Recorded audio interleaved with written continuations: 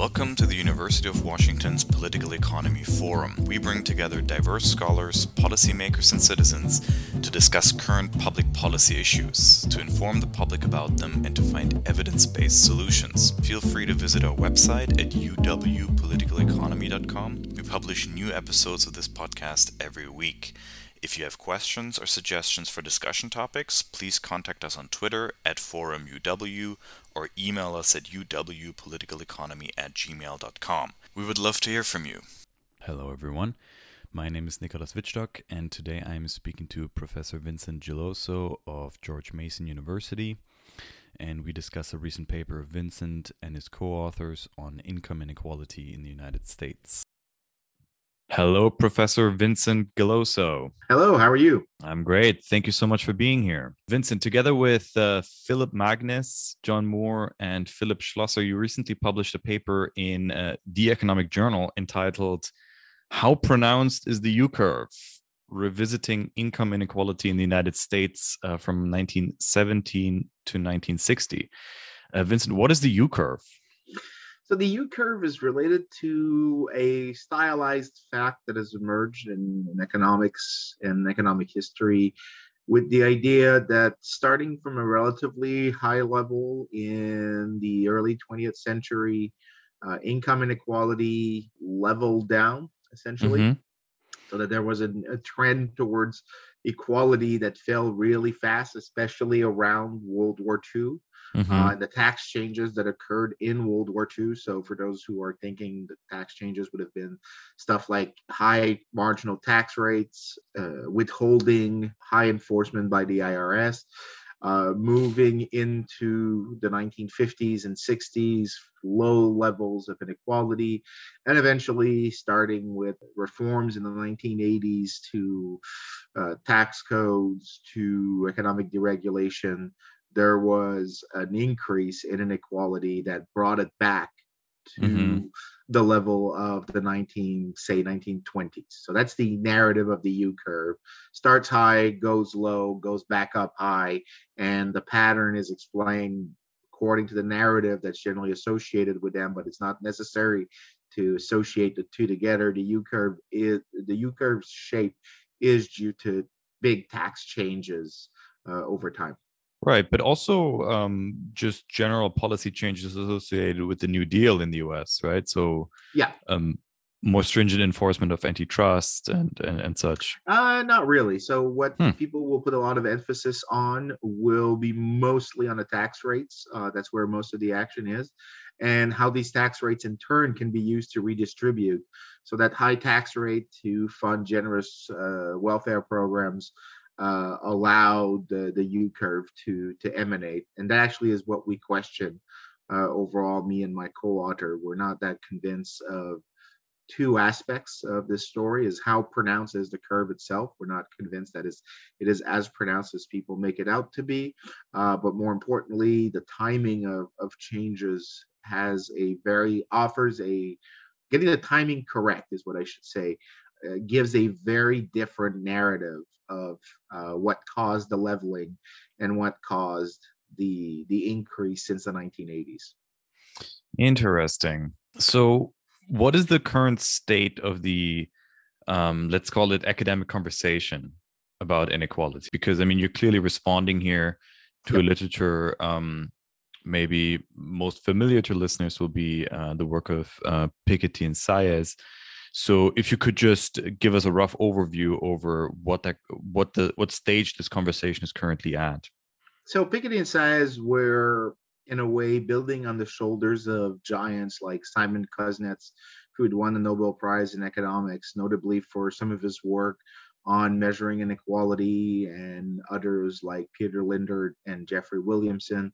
But what Emmanuel Saez and Thomas Piketty, well known for Capital in the 21st Century, the latter of the two, Piketty, very well known, is basically the equivalent of a media star, is a bit the French world's Paul Krugman, for those who are looking for an analogy.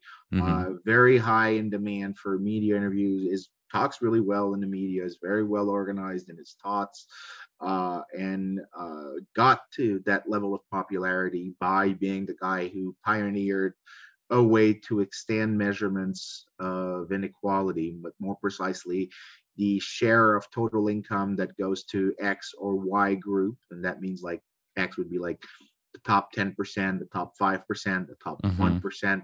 And they've pioneered ways to estimate this. And they're the one who, even though we knew for a long time that there was a U shape, they were the first to actually put numbers on it.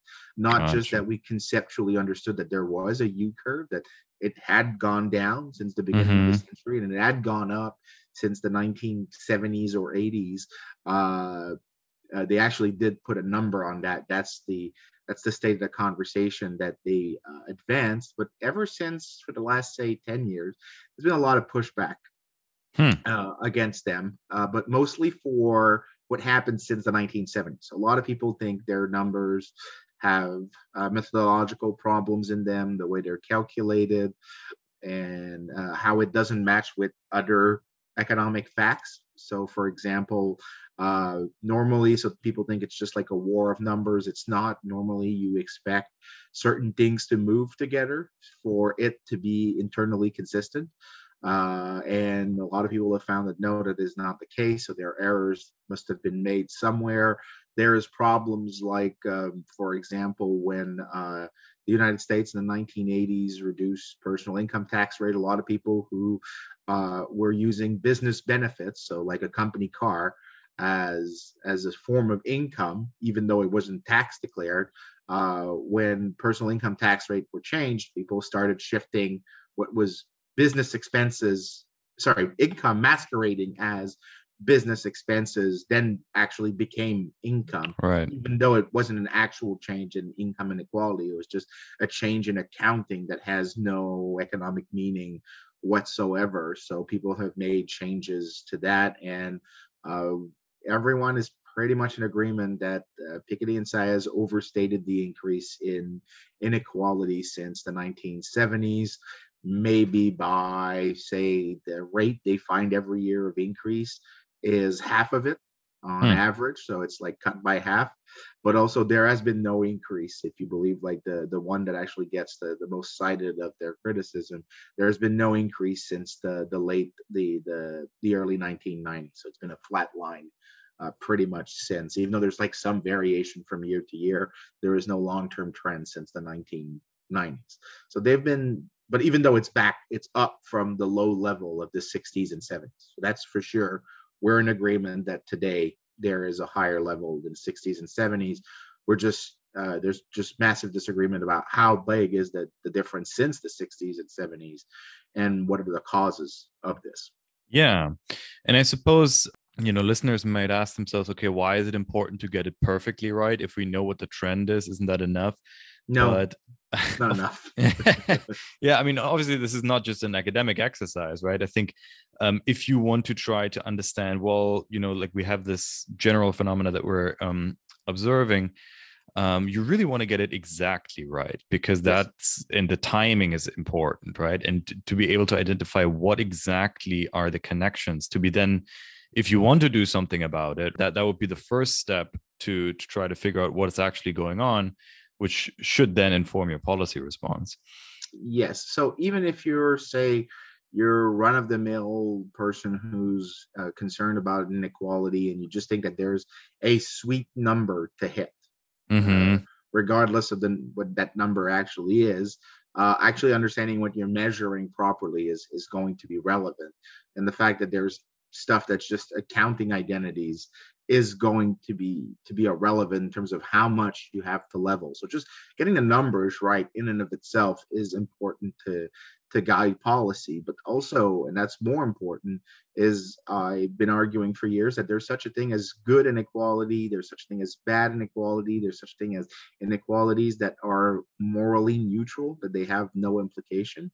And to elaborate a bit on this, the what you would call good inequality is stuff that is actually the result of choices.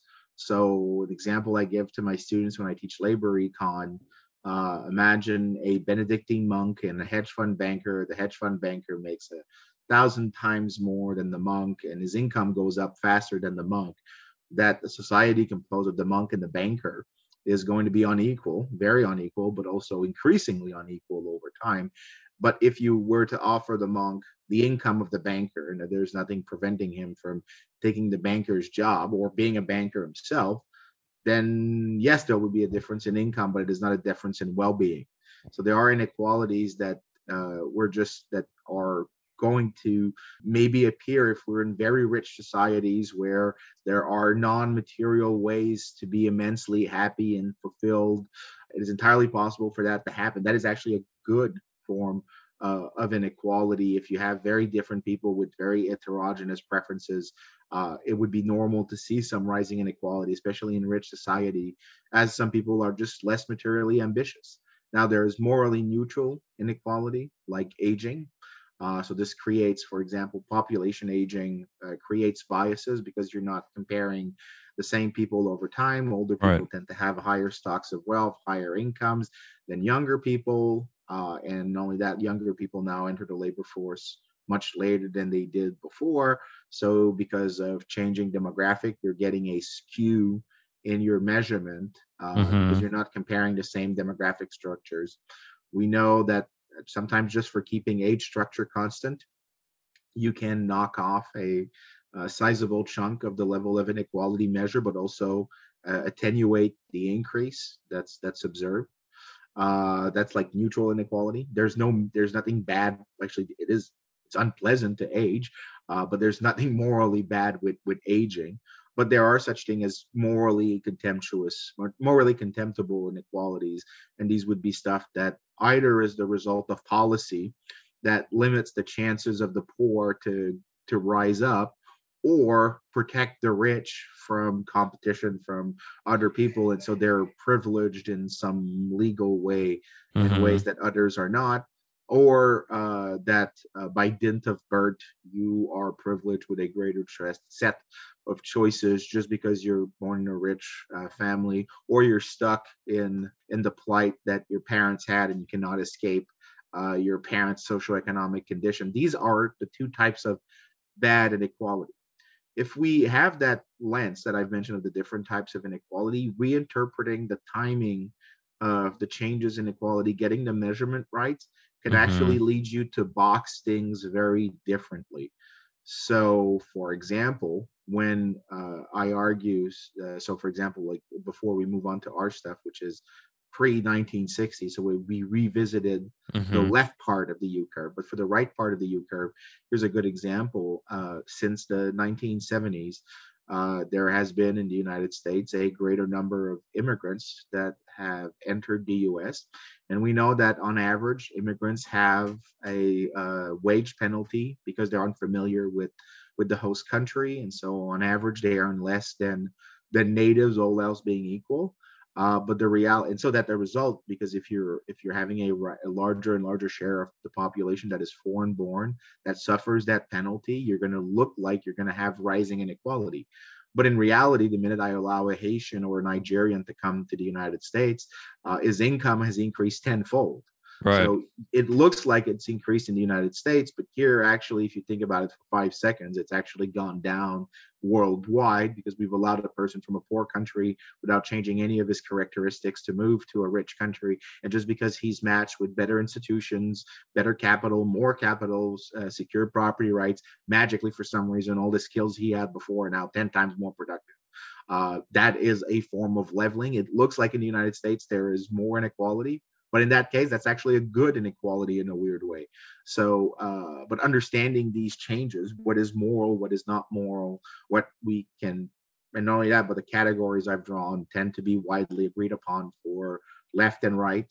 Few people disagree on these different boxes. So the point is, when you understand the changes properly and the timing of things and how it relates to other economic changes, you can actually, when I keep saying box things properly, is you can put part of the increase in inequality since the 1970s to a great positive development, which we've allowed millions of people to escape poor countries, come to the U.S.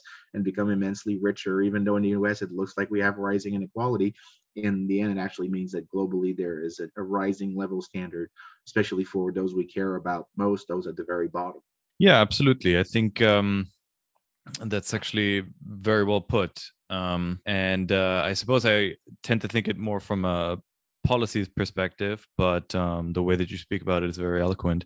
That being said, right? I mean, just very simply, unless we get the measurement right, we might tragically conclude that the machine is broken or something's wrong, right? Because typically people look at inequality and say, well, okay, this is evidence of either non-competitive markets in some way or some sort of legal pathology as you're describing. So we need to fix it, which would obviously be somewhat tragic if, in fact, that's not the case at all, right? As you say, like it's conceivable, at least, that parts of the inequality story are due to things that are actually positive, right? So in some sense, Yeah. it might actually be a success story here that is somewhat hidden. That being said, I think I don't want to be too sanguine about very real pathologies in the US economy across the board. But that being said, let's turn to your investigation of, as you say, the left part of the U curve, meaning, just to remind everyone, the period between 1917 and 1960. So I have two questions. One, you spoke about measurement. How do you go about measuring economic inequality in that time period? Let's maybe start there. Okay, so generally there's two methods people have heard of if they're familiar at all with the topic. One of them is called the Gini coefficient, Mm-hmm. and this is an idea of how distributed income is. Mm-hmm. That is very hard to calculate the further back you go in time. You need very detailed information to do so. If you go back in time, generally, especially like early 20th century, you have to switch to the other measure, which is conceptually easier to measure. And it's generally because we have more information about the people, how to measure this, and it's the top income shares. So that Mm-hmm. means that we have information about who the very richest are. And because we know who the very richest are, we can take the sum of their income and divide that by the share of over total income in society. And we will say that richest 10% of the richest 1% of the richest half of a percent have or captured. That's the word for sometimes that sometimes in literature. I dislike the word captured. It sounds like as if there's no wealth created in the process, there's no exchange, as if like it was a tug of war. It's not. It's much more richer and complicated than that. But we will say something along the lines of the top 10% got 25% of the income, Mm-hmm. or Mm-hmm. the top 1% got 10 times as much as their demographic share. Right. That's the idea. That's generally how it's measured. The further back you go in time, and that is the series that Piketty and Sayers, and before them Simon Kuznets, Peter Lindert, and Jeffrey Williamson, but also people no one will have heard about, like Lee Solto or Gene Smiley, who made some of these estimations earlier on. They had taken what is essentially the top richest people in society, how much of total income or wealth, sometimes we can concentrate on income, but how much of income or wealth did they capture as a whole for society? That's the measure that's generally gone about. And generally, we do so through tax records because Right. tax agencies tend to have the data necessary to at least compile the very richest. Is there anything that you would obviously miss by looking at tax records? I don't think there's something you would obviously miss. It's something you would contextually miss. Mm-hmm. So, for example, some tax agencies were very aggressive on enforcement. If so, then income is going to be much more accurately reported. But for example, in the United States, enforcement before the 1940s was a big issue.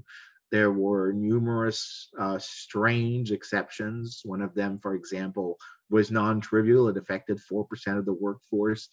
State and local employees did not have until 1939 to file for federal taxes. They were Mm-hmm. hired by a school board, for example, or say the government of Louisiana.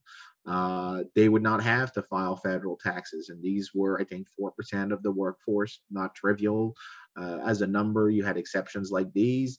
You also had low enforcement because income was self-reported. There was no withholding as we do today, where you can see what's taken off of your paycheck or at the end of the year what's been withheld from you to pay the government. Prior to the 1940s, this was not the case. There was no withholding. So you had to entirely rely on people's honest reporting of their Right. income.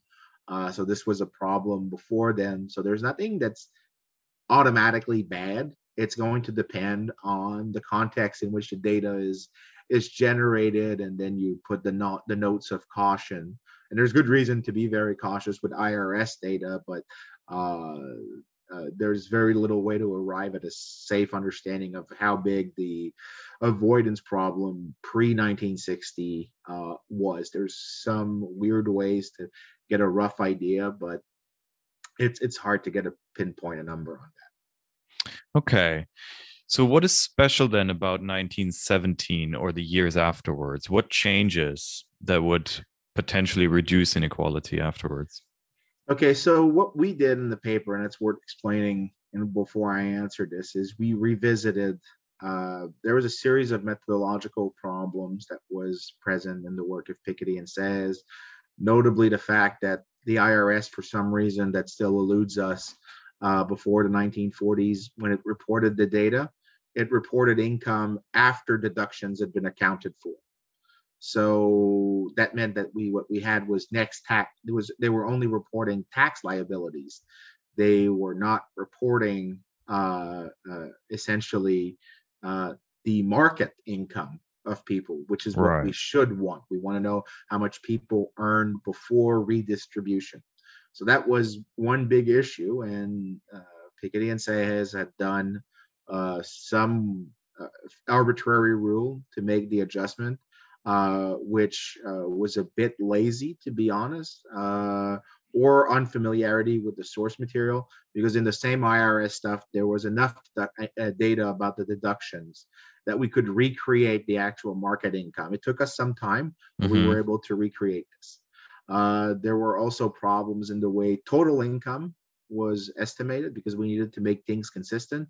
The income that's reported on tax record has to be consistent with the income that we're dividing it Right. over to get the total income share. So we needed to remove stuff like, for example, when income is calculated in the United States, which is called personal income, there's, for example, something called imputed rent, which is the market value of your housing, which is worth something. But if you own your house, you're not paying rent, and Mm-hmm. it's not like a market income per se. So we had to, and it's not taxable, the value of services your house provides, if you're a homeowner. So we had to remove stuff like that from this. We also had to remove transfers from uh, from the deductions, like veterans pensions, stuff like that. So we had to harmonize, and what we did is we used very high quality government reports to make sure we created the perfect income denominator. And what we ended up finding, and this is going to speak to your question, sorry for the long No, please. parenthesis, Yeah, yeah. uh, is that we found that the level overhaul that Piketty and Sayers found was, say, for the richest 10%, was 15% smaller. So that means that, say, for example, that the level of income inequality, the amount of income that the richest 10% got was 40%. Uh, we found that actually it was closer to 33 or 32, something like this. So it was a sizable reduction in the overall level of inequality, but most importantly, the timing changes. In their Okay. story, World War II is the big change, and it's not because the war does something in of itself, true destruction or death. It's true the fact that the state increases marginal tax rates to Mm-hmm. unprecedented levels. There had been high levels before, but not as high as those that emerged in World War II. There's a lowering of the base exemption that people paid. There is, so basically everyone gets into the tax system. The taxes on the rich are increased. Withholding is introduced in 1943. There is much more enforcement efforts that are deployed. And so that means that that's the emphasis that they put. And what we find actually is that war doesn't cause that big of a change. Actually, the part that we find is that half of the leveling you observe from peak to trough, so the trough of the 1950s and 60s, is actually explained by the Great Depression. Mm-hmm. And mostly actually in changes from 1929 to 1933. And notice when I said there are there'd be bad equalities. There could be like bad inequality that goes with bad equality.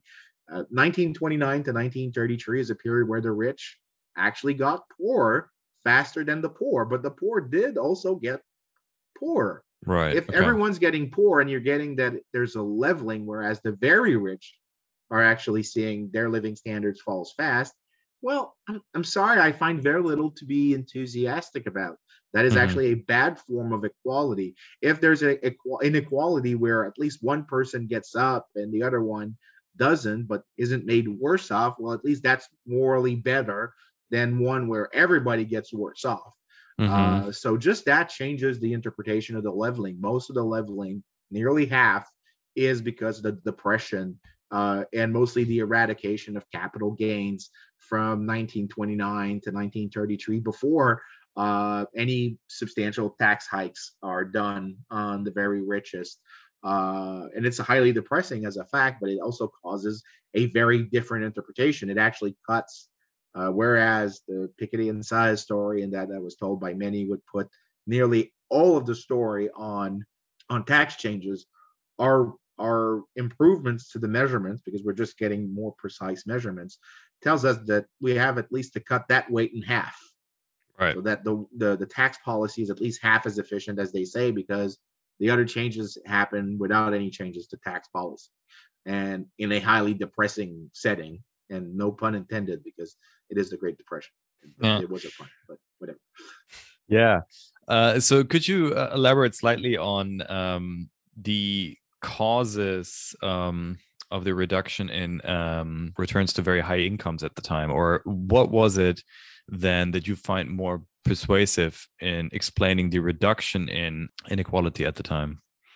Uh, the Great Depression, the crash of 1929 did wipe out a lot of capital gains that people had in the United States and a lot of stock market wealth, and Hmm. that tended to be the composition of most of the assets and income derived from these assets by the very rich.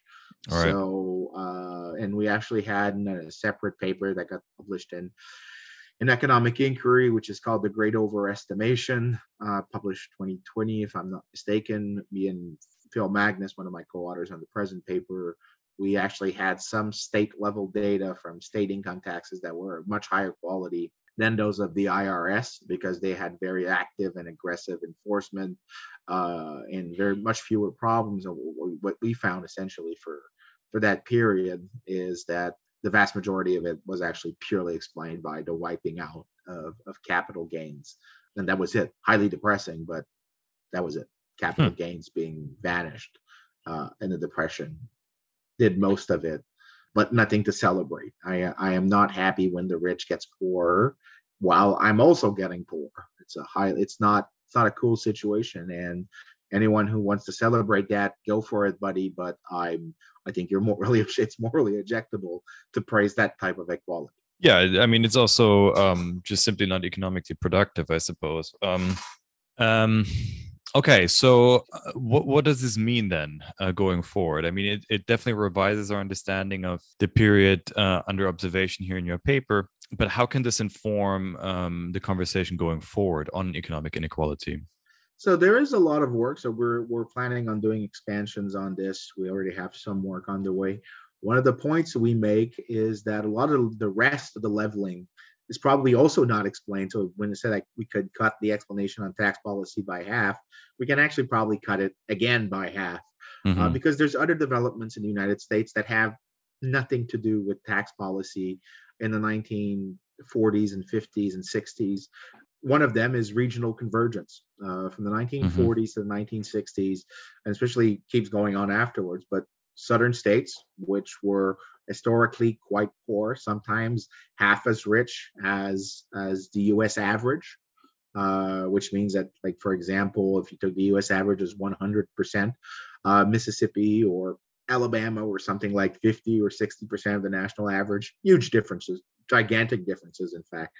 And starting in the 50s and 60s, the differences started to disappear gradually, but at a relatively fast pace still.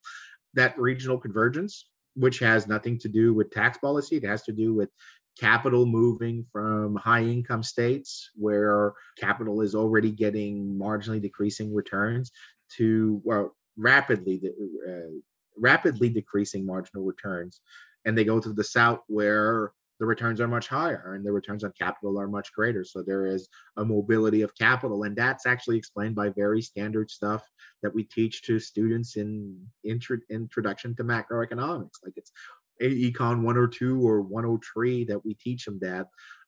So very trivial stuff explains the part of the leveling. Another part of the leveling is the pre-civil rights convergence in black to white income. People have failed to appreciate this until a few years ago, thanks to the work of Leah Platt Bustan, who pointed out that the great migration of African Americans from the southern states to the northern states caused an incredible wage convergence for them. They converge. If I'm remembering, I think if you take the ratio of white to black wages, the relative wage of blacks went up by 20 points. It didn't mean equality, but there was an equalizing trend, if you want. That has nothing to do with policy. In fact, as I point out, it's pre-civil rights. The convergence accelerates post-civil rights for some very obvious reason. But the fact that it happened when the state was actually obviously determined to hurt African Americans, to officially discriminate against them, and there was still convergence, tells you that there is a much more mundane story, which is that workers were moving to where wages were highest. Very trivial explanation, if you want. There isn't much policy implications that you can derive from that, other than let people move from poor, unproductive places to richer hubs of productivity like cities or areas of high technological innovation, and let them become workers there and get higher wages than they would otherwise. That, in terms of policy, is not as appealing as saying you should do this or that to taxes. So in the story we tell, Phil and I, the weight goes to, I wouldn't call them mundane. I do call them mundane sometimes, but I feel each time I do, I'm belittling the importance of these changes, the regional convergence, the racial convergence. But these are actually much easier to explain. They don't require strong intuition about tax policy, but they also mean that there is very little that policymakers can do about this except remove barriers to migration of capital and remove barrier to migration of people. I mean, beyond that, there isn't very little that they can say.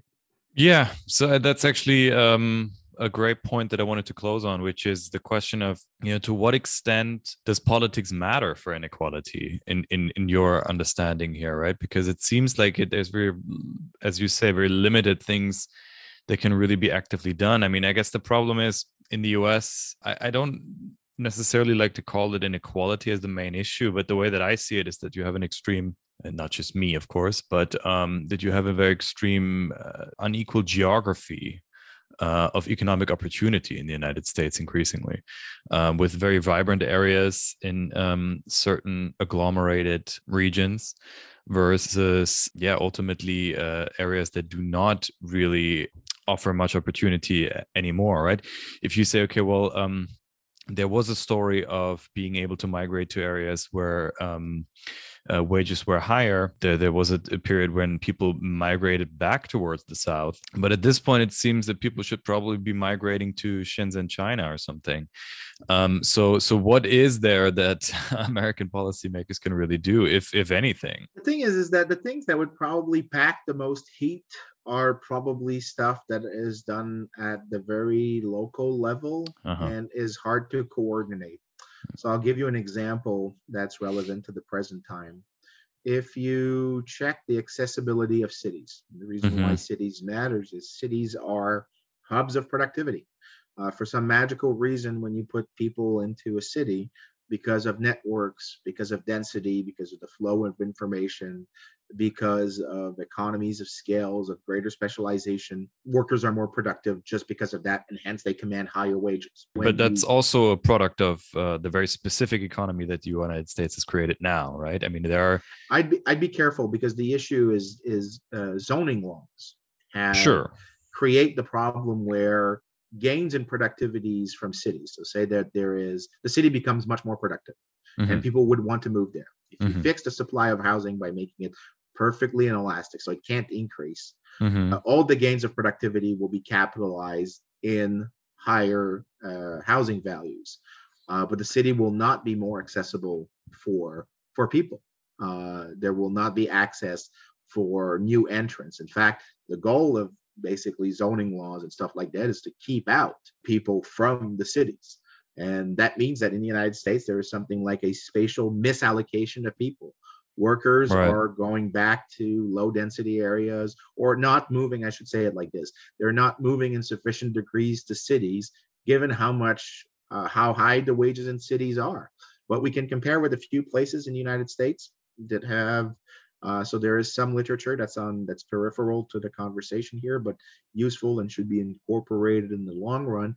There's a good literature showing that low zoning areas have had very limited price increases for housing, but also high wage increases, but also fast population growth from poor people who migrated there to get higher wages. And when you observe what happens in these cities, they have very different inequality differentials with the rest of the countries. They seem to not grow more unequal because they're offering hubs of opportunities for those at the bottom to escape bad geographically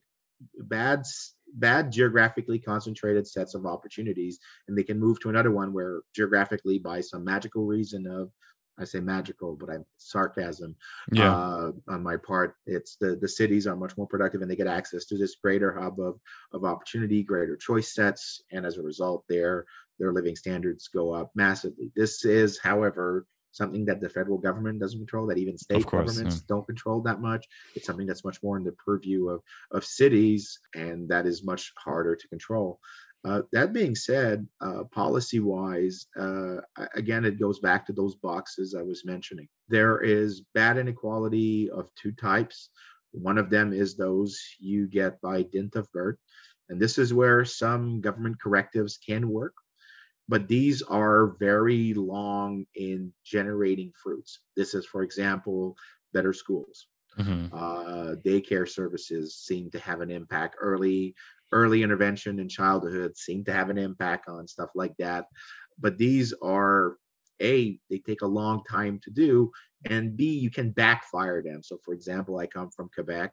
In Quebec, there is universal daycare services, and people have looked at the evidence since we started that in 1997, and the outcomes are pretty disappointing. Close to 30 years later now, not 30, but 25, I think now, 25 years later, the results are pretty disappointing. They're not as cool as people expected them to be. I would say it like that. It's close. It seems like some things wash out others, but given the amount of spending that was done on that, it wasn't as beneficial. The other box of stuff of bad inequality is the things that we do to keep the poor poor. This is occupational licensing. This is zoning regulation that prevent them from accessing cities. This is regressive forms of taxation where we tax the stuff that the poor consume more. It's trade tariffs that tend to affect the services that people do. So, for example, my friend Diana Thomas out of Creighton University estimated the effect of regulation on product prices, and she basically had index of regulation by sector, and she found that the prices of the goods that were affected by rising levels of regulations tended to increase the price of goods that the poor disproportionately consume, that the goods that feature heavily in their consumer baskets much more than the rich are. So stuff like that is much more removing hurdles in a certain way, removing stuff that reduces the chances of the poor, or removing stuff that actually protects the rich. So that would be like, for example, subsidies, monopoly status, legal monopolies. So sometimes firms do get, by dint of government, they get like a privileged status. That is the kind of stuff that actually is bad inequality. But it's also that, weirdly enough, they're the ones that are the cheapest to fight. They're the ones that are clearly going to be growth enhancing. They're probably the ones that get the most friction to remove, because there's interested parties that do not want these policies to be removed. If, for example, I'm a doctor, I'm for example, sorry, not a doctor, a barber. If I'm a barber and there's licensing to prevent entry in the barber job, not that for those who know, who see, I have no hair and no beard, so I'm not exactly in need of a barber. I'm bald. Or you're visiting the barber a lot. I don't know. Or that. But if I was a barber, not being the barber's client, these services, I'm quite happy if I don't have competitors, or if competitors have to pay a high fee to enter the market in the first place. Right. So I'm quite happy with that situation. But what it means is, and I'll fight probably to keep those regulations, but what it means is that somebody who is lower down the ladder actually doesn't get a chance to rise up. And that type of inequality is clearly detrimental. It's clearly probably the most prevalent one. It's the easiest to conceptually understand that they should be removed, and that they would pack some bangs for the bucks. But they're also the ones that get the most political opposition to change. And if policymakers were really interested in that, and maybe I'll be rude a bit here, but they'd attach themselves a pair of balls and actually take on these policy issues. Professor Vincent Geloso, thank you so much for being part of the Forum podcast. It's a pleasure. Thank you for listening to the Political Economy Forum podcast. Please feel free to listen to our other episodes on iTunes, SoundCloud, Spotify, or wherever you get your podcasts. You might also like our special podcast on election security, Neither Free Nor Fair, which is hosted by Professor James Long, and is also available on all major platforms. Our podcasts are produced by Morgan Wack and myself, Nicholas Wittstock. Our theme music was created by Ted Long. Please feel free to leave a review, as we're curious about your feedback. And if you have any questions, suggestions, or concerns, please contact uwpoliticaleconomy@gmail.com. We would love to hear from you.